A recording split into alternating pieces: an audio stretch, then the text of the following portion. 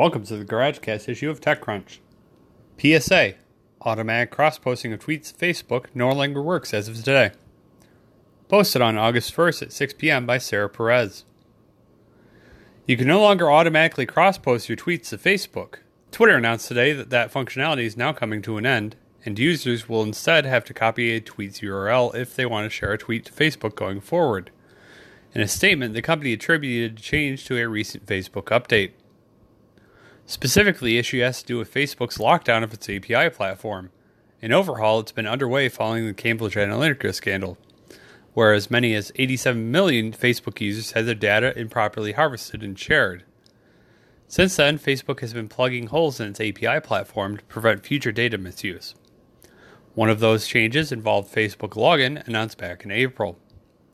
The company said that apps that had been granted permission to public post to Facebook as the logged-in user would no longer have that permission. New apps wouldn't be able to use this feature as the day the change was announced.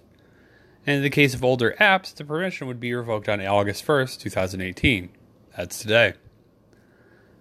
Facebook also said that developers who were previously using the API could instead turn to Facebook's share dialogues for web, iOS, and Android. But Twitter's statement didn't mention that there would be an alternative means of sharing built back into Twitter beyond using its copy link to tweet feature. This is a manual way of sharing tweets, of course, and not a replacement for what is being lost. The option to set up Facebook sharing hasn't completely disappeared for Twitter's app, of course, yet. Facebook still appears within the app section via the web, with the button Log into Facebook seemingly waiting to be clicked. However, this option no longer works as of today. Instead, it returns the error, Facebook reported an error. The error has been reported to our engineering team. Please try again, as it may be a temporary problem.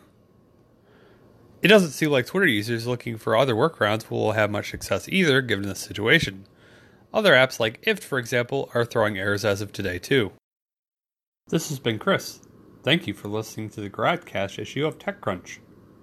Subscribe to the cast at anchor.fm/issue for your daily dose of news.